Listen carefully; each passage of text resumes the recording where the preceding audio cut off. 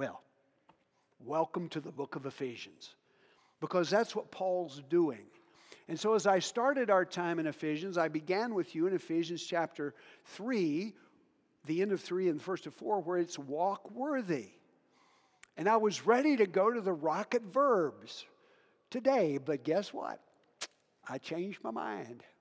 Because I can't talk to us about walking worthy if we don't talk to us about who are we in Christ to get us to be worthy.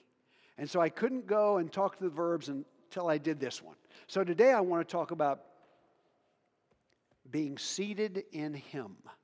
Because us in Him and all that He's done for us, that's our motivation to live different, to walk worthy. So if you'd stand, we're going to read God's Word together again. I like us to do in honor of what He wants us to hear. Wherever you are in your faith walk with Him, I want us to be together as we read together Ephesians chapter 2, starting in verse 5 through verse 9. And here's what God's Word says we read together. Even when we were dead in our trespasses, God made us alive together with Christ. By grace you've been saved, and raised us up with Him, and seated us with Him in the heavenly places in Christ Jesus, so that in the coming ages He might show the immeasurable riches of His grace in kindness towards us in Christ Jesus. For by grace you have been saved through faith. And this is not your own doing. It is the gift of God, not a result of works, so that no one may boast. Let's pray. Father, we thank you for your word. We pray that as we listen to your Spirit speak among us, first of all, you have freedom here today to speak to our hearts. We invite you to do that. And so speak clearly. We want to listen. In Jesus' name, amen. You all be seated. Well, Jason, I need a little help. I've asked you to come. I need you to usher someone to come up here, so you know who you're going to get. If you proceed to find us somebody to come and be in the chair. You know, this message, Christianity, as you thinking about, as he's meditating on who, you know, Christianity for some people is the big do. Oh, buddy. Usher him up here, help him. Now you got to usher him. And Jordan, a little bit more of the usher look. I got to have some usher look here. Usher, there we go. That's what I want. Right here. Yeah. Happy Father's Day. Good to have you up here for the next 30 minutes. Oh, no. Can I go get my cup? Yeah, I tell you, we're the kind of place. Jordan, want to bring you up his cup? Do you have a cup down there? No, I'm just kidding. Oh, you're just kidding. Okay, if you wanted your cup, I'd do it. Okay, back to where I was starting. The Christian faith for a lot of people is the big do. But I want you to know that's not the story of the Bible. That's not the message that God wants us to hear. God wants us to hear that the message of the Christian faith is the big done. And so this morning, as we begin to take apart this passage of Scripture about being seated in Christ, and I want you to know something. You know, he's sitting here right now, and I appreciate you being available. All his weight is being carried by this chair. I mean, you probably lift your legs. And look at that. Good, solid chair. Good, comfortable chair, I hope. Now, the bad thing is you have to be alert. I mean, if you take a short snooze, we're all going to get to enjoy you being up here. But the chair is carrying you. You came here, and it is holding you. And so let's just see what Paul wants us to understand about the process of what we're seeing here of being seated in Him. So first of all, it's God's work. We have two major jobs that God has done. Now, there's all kinds of some debate about this, and I think this is where it starts our life of faith. So that first one is that God is the creator. We have in the book of Genesis, starting in Genesis chapter 1, verse 1. God wants us to hear this. In the beginning, God. It doesn't say in the beginning anybody else, but it starts with Him. And so as we have the creation story, if you've got your Bibles, I don't have this up on the screen, but I want you to turn to Genesis chapter 1, the very end of it, down in verse 31. We've got that God has made everything. Created light. He created the earth. He created the water, the heavens, the skies, the animals, all nature that's out there. And on the sixth day, He created man. And so now, after creating on 6 days, here's what He wants us to know, starting in verse 31. And God saw everything that He had made, and behold, it was very good. And there was evening, and there was morning, the sixth day. Thus the heavens and the earth were finished, and all the host of them. And on the seventh day, God finished His work that He had done. And He rested on the seventh day from all the work that He'd done, so that God blessed the seventh day and made it holy, because on it God rested from all His work that He had done in creation. Do you realize, for a long time, I was always puzzled, when God talks to us about creation, He says there was evening and there was morning. He begins with the evening and then works during the day. And so He started 6 days ahead of time, and He's done all that work in creation. And where do we show up? Where does mankind come in the creation of God? On day number 6. The last day that He works, He created man, and He created woman. And He was very pleased when He saw what He had done. And the next day, what does He do? He rests. You're right. He rests. And church family, I think that's one of the things that I wish I'd been taught, that our relationship with God starts with rest. We rest to work. God didn't create us where we work to rest. And so here we are on the first day of the week. We're assembled together in this place. We're worshiping the Lord. And I trust that my experience and your experience is that today in Him we get some rest. We get His Spirit re-strengthening us, re-speaking to us, renewing us for what we're going to prepare to do tomorrow and the rest of the week as we worship Him. And so we begin, just like my friend here, resting in Him, resting in who He is. Now, here's my Bible. We've got this, that it starts with us resting in Him, and then He gives Adam work. He says, I want you to name all the animals. I want you to work, and I want you to discover that you need that special partner that I've created for you, that Eve, because He's going to say, it's not good that a man lives alone. I'm going to create for him a helper, a helpmate. And so as God gets us started, we start at rest in Him, and then we work. But I trust many of you in this room know that from this part of the Bible to this part of the Bible, that much of the Bible deals with our problem. And our problem is that we are sinful and separated. Because we wanted to go our own way, God created us, we take our own path. We want to do what we want to do when we want to do it. And that begins to that instantly breaks our relationship with Him. And so this much of the Bible is as God is preparing to do the second big job that He's going to do.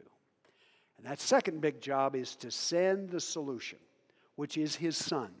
And in John chapter 5, we have Jesus talking about that process. It gets Him in trouble every time He does it.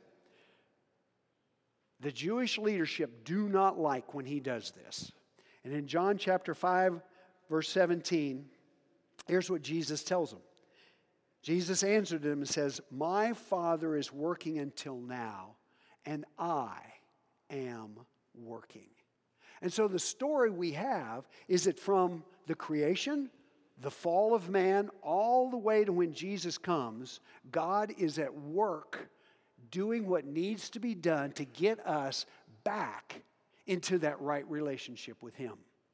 And then we have in John chapter 19, just a few verses later, where Jesus on the cross in John 19:30, chapter 19, verse 30, Jesus says, when Jesus had received the sour wine, He said, it is finished. And He bowed His head and He gave up His spirit. And so the two major works of God are creation and redemption. And both stories start with Him. It's not about us.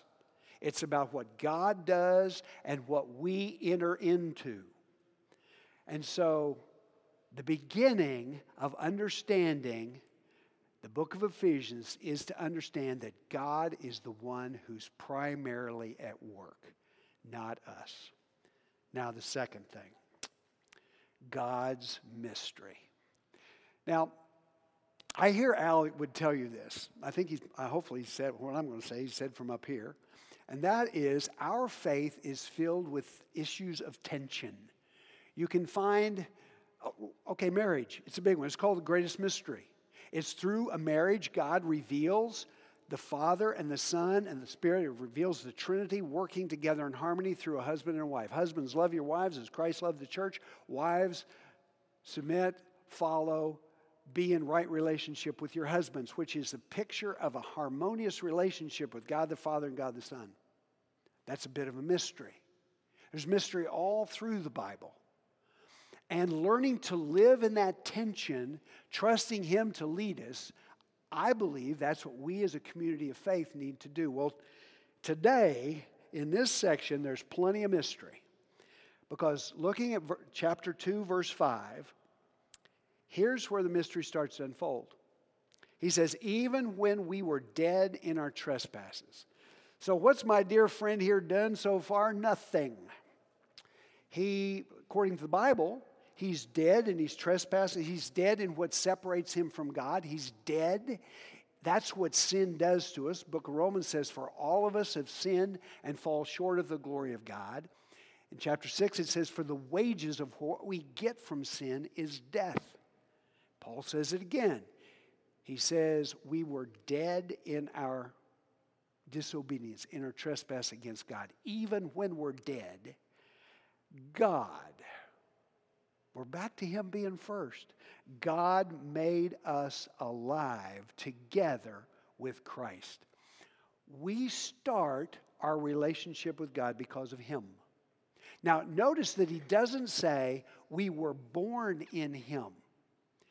He doesn't start there. No, we were born separated. We were born because of the curse of sin that's on us. So our beginning is we're born separated. That's why when Jesus, let me get my names right. When Jesus was with Nicodemus, He said, Nicodemus, don't you understand? You've studied the Word of God. Don't you know you've got to be born again? And Nicodemus said, what are you talking about? I don't understand. How in the world can I do that? Well, the mystery is that's what God does. And as we have God speak to our hearts, as we realize that we are dead, we are separated from Him, and we turn to Him, He brings life to us. The first mystery is that God makes us alive in Him, together with Christ. By grace, by that gift, we have been saved. But He doesn't stop. The mystery is we're made alive, but then my friend here, once he's been made alive, is then raised up in Him, the same of what happened at the resurrection 2,000 years ago. And this is where the mystery gets a little unusual. How can we believe that our dear brother here was raised up in Christ once he's been made alive in Him? He's repented, he's turned to Christ. He was raised up in Him at the resurrection. That's something we have to believe. You can't prove it, but that's what Paul says. That's what Jesus did for every one of us that start our relationship with God. We are in Christ at the resurrection. Now, today I'm illustrating being seated. Guess what? A month from today, we're all going to go to Lake Wabaunsee. I hope it's all of us. And when we get there, we're going to demonstrate again. We're going to illustrate that reality in baptism, because we're going to show that a person was in a grave. And when in that grave, we're not going to hold them down too long, but they're dead in Him. But because of all that He's done, they are raised up. They come out of that grave because they are raised up in Him, and we are celebrating that reality for every one of us that turn to Him, where we agree with Him that we were separated and we want that relationship. He says, I'm making you alive in Christ. I'm raising you up with Christ. And now the third. The third miracle, as it says, and He seated us. Now, I've talked to you before about English verbs. This is a passive verb. Did you notice He didn't seat Himself? That's why I needed Jordan to be doing what he did. We've got to have some ushering going on. I mean, the miracle is that God took us in Christ and brought us to the heaven. Who knows? I've not been there yet, but I'm believing God's word that in that heavenly place with Him, I am, you who are believers in this man are seated in Him. Now, being seated in Him is serious stuff. Because remember, I started by saying a lot of people think the Christian faith is a do. It's a big do. Now, and last 2 weeks ago when I was here, I talked to you a whole bunch about walking worthy. We walk after we've been seated. After we're started in Him, that's when we walk. We don't earn our way into heaven. We get into heaven because of God's grace. We get into a relationship with Him because of what He did on the cross, the fact that we've been raised with Him, where we've got new lives, we've got a new understanding, a new spirit that's made alive. And then this last part is we sit down. We are seated. It's not a command. It's not an imperative verb. It's a passive verb, that we were led and we were put in Him and seated in Him. And so that mystery that you can't see it, I don't know about you, but you know what? Yesterday I didn't feel very seated. Yesterday came home. We continue to have a problem in our house. We've got a leak around a window. We haven't patched it yet. We've had the guys out. Stuff's come off the wall. We're probably going to end up cutting sheetrock, tearing a window out of my house to find out this problem. Life happens. Issues come. But the reality is that first of all, I'm not alone. Secondly, I am in Him, and I can still find rest. I can still find my place in all that He wants to do with me, through me, for me, while I live here on this earth. Now, that's a mystery. And that mystery, we're going to have to take it by faith. But if God did raise Jesus from the dead, what was it last? Garen, I think I heard in the report last week that the Saudi who said the Christian faith is built on the resurrection. Now there's a Muslim who's figured out to understand our faith, we've got to realize that Jesus was dead. He came back from the dead. He is alive today, and He takes us in Him. We've been resurrected and now seated with Him. That mystery is what we got to take by faith. And Garen, just to hear about that person, I'm so glad we get to pray for him, because he's at the very core of what we believe, and pray that he would discover that. And so God's mystery, those three things: that we were made alive in Christ, we've been raised up in Christ, and now we're seated in Christ. And the next thing is that position is crystal clear. That's why when we sing what we've been singing about Him, He is the central part of our faith. Our position with Him. Look at what it says in chapter 2:5. Goes on. He made us alive together with Christ. By grace you've been saved. You've been raised up with Him. And we've been seated with Him. Now I thought about it. I thought about doing two things today. One, I thought about the chair. I didn't know I was going to get here in the chair to see seated. But here's the second thing I thought about doing, and I chose not to do it. If I took a magazine and I put a $100 bill in this magazine, or this piece of paper, and then lit it on fire, what happens to the $100 bill? It burns. It's going to be just like it's on the inside of the magazine. The magazine burns, and what do we have left? We have ashes. Now, y'all, that's what us being in Christ is. We are in Him, and everything that He is, everything that He wants to do, everything that He wants to accomplish starts with us in Him, not us trying to get Him to do something, not us trying to live in front of Him.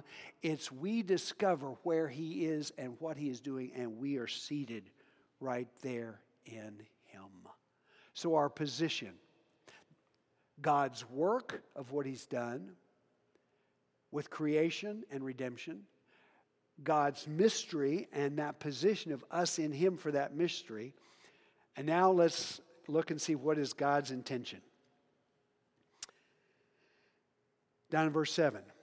So that in the coming ages He, God, might show the immeasurable riches of His grace and kindness towards us in Christ Jesus. Now, church, I've read an awful lot. And I've been up here and I've talked to you about heaven. And I can't wait. I really can't. It seems like every day I kind of look forward to it a little bit more. To be in His presence and all that we're going to get, all that we're going to experience with Him. And so Paul says that so that in the coming ages, and we could all think that the coming ages are going to be heaven, but I want to propose to you that it's not the coming ages in heaven. I want to propose to you the coming ages is next week. The future time from today right now, as we're hearing this truth of us being in Christ, what He wants to do into the future, into your life, into the coming age that's coming, He wants to show the immeasurable riches. How many accountants? Own it. If you're an accountant, if you got a degree in accounting, I want to get them up. Good. Now, come on. Don't be shy. Up. It's up. The elbow is completely. There's one. I only get one? There's two. Good. Thanks, Jim. I appreciate you owning it. We got a couple of accountants in here. Now, accountants, let me ask you. When you count, is that important? Yeah. And you like to get accurate numbers, right? You want them to be measurable. And so this last week when we're doing budget and we're hearing what we're spending at our 6 seminaries, I'll guarantee you there were people in that room who are looking at that bottom line and asking some questions. How are we measuring what we're spending? Do we have money left over? Did we burn it all? Now, accountants and the rest of us, I want us to get happy. Because Paul chooses a great word, the immeasurable riches. Now, I don't know anybody. We got some rich people in this world. And somebody gets around those rich people and they start counting in that little back room, and you can measure how much riches, how much they've got by adding the value of their stock today, what's in their bank accounts, and everything that's going on. But you know what? While we're seated in Him, He wants the world to know that underneath us are not countable, you can't add it up, riches that we have in God. Now, I want to ask you, do you believe that? Because if you believe that, because I want to believe that, I believe that gives us a message to a broken world that is looking for some hope. A broken world that life's not really good these days. And yet we've got the message of what God wants to do, not what we have to do.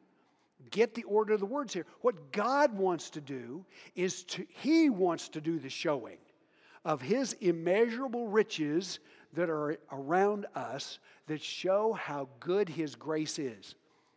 And so that's why our faith is not you go be and do. You go do stuff so we can prove how good you are.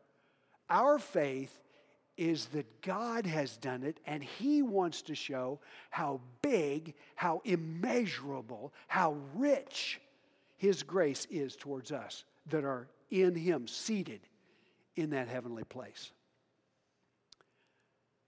Now, just think about the world, how we enjoy creation. Don't we enjoy a good sunrise, a good sunset? Don't we enjoy? I mean, it was, Jordan, you were just out in the Rocky Mountains, I'll bet you.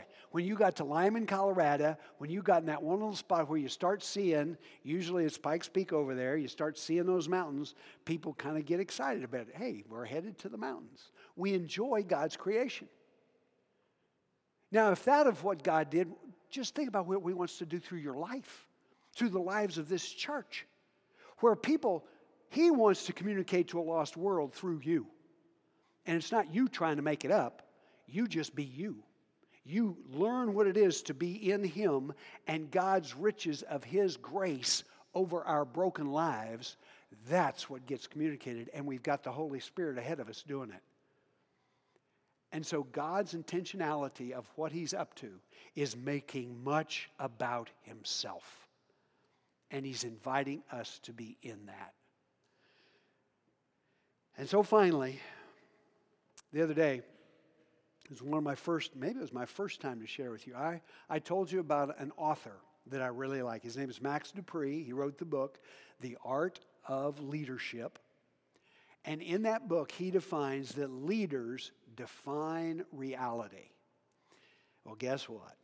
We got a definition of reality right here that we need to listen to. We don't define it, God defines it. Ephesians 2:8-9. God's definition, and look what he says. He says, church, for by grace you've been saved through faith. And this is not your own doing. It is the gift of God. It's not a result of works, so that no one may boast. The very end there, God does not, He's not going to have any boasting in heaven. We're going to get to heaven, and there's not going to be one word of, I did this. We're just not going to say that. We're going to say, He did. It's all going to be about Him. And we're going to see how rich His grace has been. It's so rich you can't count it. And that definition of us in Him, by His grace, we have been brought into that personal relationship with Him. That's the part that gets us started in the book of Ephesians, is us being seated in Christ. Next week, I start my first verb. It's going to be the verb blessed. Blessed be the God and Father of our Lord Jesus Christ, who has blessed us in Christ with every spiritual blessing. I'm going to wear the word out. Y'all come, discover what blessings are. And so what God wants us to do is to discover His work. And so our growing up, first of all, is to believe that He works. There is a God. There's a God who's active. There's a God who's intentional. There's a God who is at work. And His work contains mystery. And I want to invite you, just ask you, are you okay with the mystery? You don't get much of a choice. We have to be. We get to walk with Him in life and discover those tension points of being in Christ, being seated in Him, even when we don't feel like it. We didn't do a thing. He's the one that did all this, that mystery. And then His intentionality of making His grace known to a lost world. And so what's our response? Well, here's what I want to share with you today. I believe there's a process. That process is a 3-word process of our relationship with God. You don't do this one time. I'm doing this today. And here the 3-word process is, what do we know? And then what do we believe? And then have I received it? Or have I accepted it? Have I embraced it? Many of us in this room, I trust today, what I've talked through, you've known it for a long time. You've known there is a God. You know there's a God who works. And there's a God who redeemed you. He brought you into relationship with Him, not because of you, but because of Him. But there may be some today that are just now beginning to figure that out. That's the work of the Holy Spirit in your heart. And so as you begin to know things, then we've got the responsibility of saying, do I believe it? That mystery, do I believe that I'm seated in Christ when I don't see it or feel it? The fact is, he said it, my feelings don't connect with that, but I've got to take my faith in the Word of God that he means what he says. And so, what you know, what you've heard today, I want to ask you, do you believe that? And then once you believe it, day by day, the first time for me it started, I've told you my day, it was January 22nd, 1972, at about 3:30 in the afternoon in Moore Hall 303. For me, that's where I understood it for the first day. I said, God, I really do believe that. And I received it. I took it. I said, God, I want to receive. Now, on that day, I'll guarantee you, I did not know about being seated in Christ on that day. But I've since learned that. And I'm by faith saying, Lord, I want to be seated, just like my friend here, seated in him. I want to receive your presence in my life. I want you, by faith, I want you to be recognized for the immeasurable goodness of your grace. And so, church, the body of Christ. Now, Al's a good man, but Al did not build this. The Holy Spirit's up to work in Emporia. He did not make a mistake of your address and you being a part of this group, wherever you are. Some of you have been in this church a long, long time. Some of you are just now getting started. But this family of faith that he has in Emporia, Kansas, do you believe that he is working through you? I want to invite you to be a part of that. Because he's writing a story that you can't write. But that story is him with you in the life he's called you to. And so that process of knowing, learning, believing, and then receiving it, I want to invite you to do that today. Just say, Lord, what's going on in your heart, as we stand in just a moment and as I lead you in prayer, I want to ask that you just whisper in your heart, God, that's true for me. I receive being seated. I receive being raised up with a new life. I want to believe you and not the lies that I hear in my head about how I'm not a part of a relationship with you. I have been made new on the inside. So I want to ask you to stand. I'm going to lead us in a word of prayer. And you can stand. Now you can stand. Company. So let's pray together. Our Father in heaven, we thank you. Father, this morning together as your people in this place, we praise you. We thank you for what you've done. We thank you because of your grace that we did not deserve. We didn't earn it. You gave your Son. You have us in him with the resurrection. We've been made alive with him. And Father, you've seated us in him. And today, Father, we want to receive that. We want to embrace that. We want that to be our experience of knowing you better and better. And then, Father, I want to ask that your immeasurable riches of your goodness could be made known through this group of people, this your body in Emporia, Kansas, here and beyond, that God, you would use this church for your glory. For it's in your Son's name we pray. Amen. And so my benediction for today is one that I have mentioned before, 2 Timothy 2:2. So church, the things that you've heard from me today in the presence of many witnesses, I want you to take these things and entrust them to other people who will be able to teach others also. So church, go be the church. You're dismissed. Bro?